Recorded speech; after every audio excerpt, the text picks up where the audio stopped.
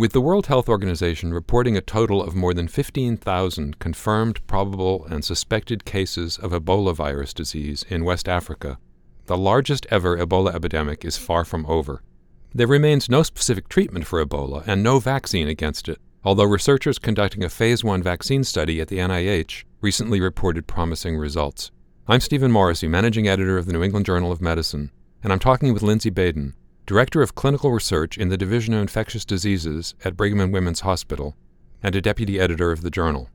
Dr. Baden, can you give us an update on the state of the Ebola epidemic? Where is it being best controlled? Where is it spreading? And what are the factors contributing to those changes? The current Ebola outbreak continues to be ongoing in the epicenter, which is predominantly in 3 countries in West Africa: Sierra Leone, Liberia, and Guinea-Conakry. The control efforts, which have emerged over the last 2 to 3 months, in part related to the global response to this outbreak, has had variable success in different areas. Currently, there appears to be some evidence of control occurring in Liberia, while areas of Sierra Leone seem to be losing control. Unfortunately, it's hard to declare a victory or to sit back and relax, as this is a very fluid situation, and we need to remain vigilant until the epidemic is truly under control in all of the areas, which it is not at this time. In addition to that large outbreak in West Africa, there was a recent outbreak in the Democratic Republic of Congo. What are the differences between the 2 outbreaks, and why have the courses been different? This is the first outbreak of Ebola Zaire in West Africa. While in the DRC, or Democratic Republic of Congo, which used to be called Zaire, which is where the first outbreak was identified in 1976, there have been multiple outbreaks over the last 40 years, and I think this is now the 7th outbreak. And there are several factors probably contributing to control in the DRC, including their history of having responded to previous outbreaks, though there is some community understanding of these events. There are policies and procedures in place to diagnose cases earlier, as well as cohorting of potentially infected cases and routine infection control or public health case identification, and therefore sequestering to limit further transmission.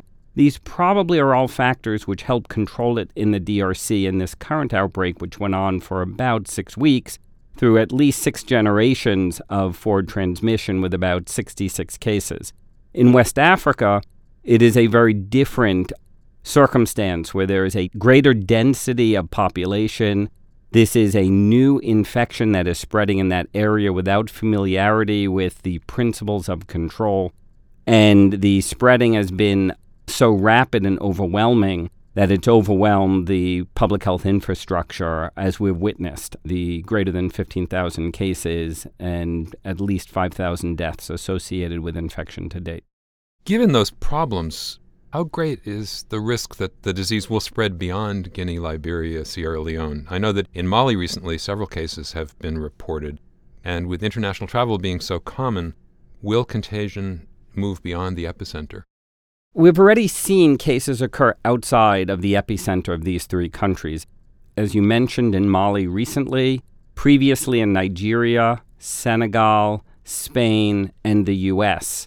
The cases in Spain and the U.S. were associated with individuals who contracted the infection while working in the epicenter, and then subsequently healthcare workers became infected during extremes of illness. These are limited cases that have occurred, though with high publicity. The overwhelming vast majority of cases are in the 3 countries where disease is out of control, and that really is where transmission is ongoing. Mali is a different circumstance because that is a neighboring country where local mobility has led to introduction of it into Mali, and it is unclear how many secondary cases have occurred and whether ongoing transmission will occur in that manner. Transmission otherwise outside of the region has been quite limited, as I already mentioned. And what's the current standard of care for patients with Ebola virus disease? How much can be done in the clinics in West Africa and in the clinics that are now being rapidly erected there? I think there are 2 principles of care. One are the healthcare providers providing care need to be provided with the appropriate equipment to minimize transmission. This is both for their protection but also to contain further contagion. And it's important to realize the toll that this illness has taken on healthcare workers, with a substantial number succumbing to illness in the affected region. In terms of the patients who are infected, what we see is that with appropriate support, such as fluid electrolytes, there seems to be an improved outcome, although these data are anecdotal in nature. But first principles in terms of basic care are important to provide. Time will tell if new therapies will offer benefit, and the data on new therapies are non-existent or, as I mentioned, anecdotal.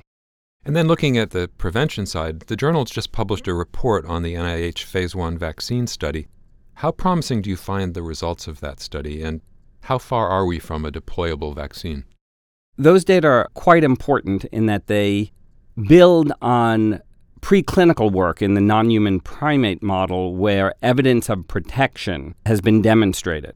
And what these data in a first-in-human study show are a generally well-tolerated vaccine without safety concerns, although the numbers are quite limited at 20 subjects studied, and immune responses which are encouraging with both antibody and T-cell responses.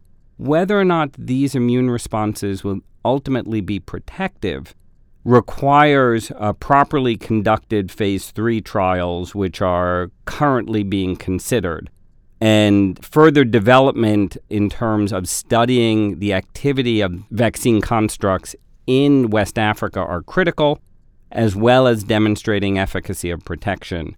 Manufacturing vaccines to scale is also another critical issue in the process to have an actual deployable vaccine. But these initial data are quite encouraging and require us to further accelerate the development of these kinds of countermeasures, as they will greatly facilitate our being able to control this epidemic if they are shown to be efficacious. And on the treatment front, has there been progress on new agents?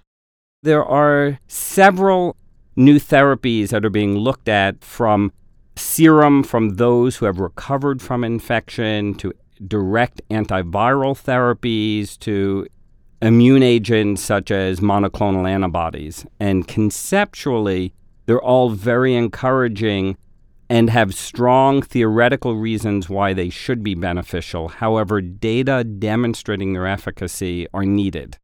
And finally, asking you to look into the future, what are the best predictions about bringing this epidemic under control? As alluded to at the beginning of our talk, the epidemic in the DRC, Democratic Republic of the Congo, was brought under control even with multiple generations of transmission, as more than 24 other epidemics have been. So the techniques required to bring these epidemics under control, we have 40 years of experience, and that includes rapid case identification, breaking cycles of transmission, and vigorous support to those who are infected. And historically, these approaches have worked very well. And what we need is to dramatically ramp up the response in country, in Liberia, Guinea, and Sierra Leone, to bring these tried and true methods of public health into play. And we should be able to bring this epidemic under control, as evidence to date suggests we may be. Thank you, Dr. Baden.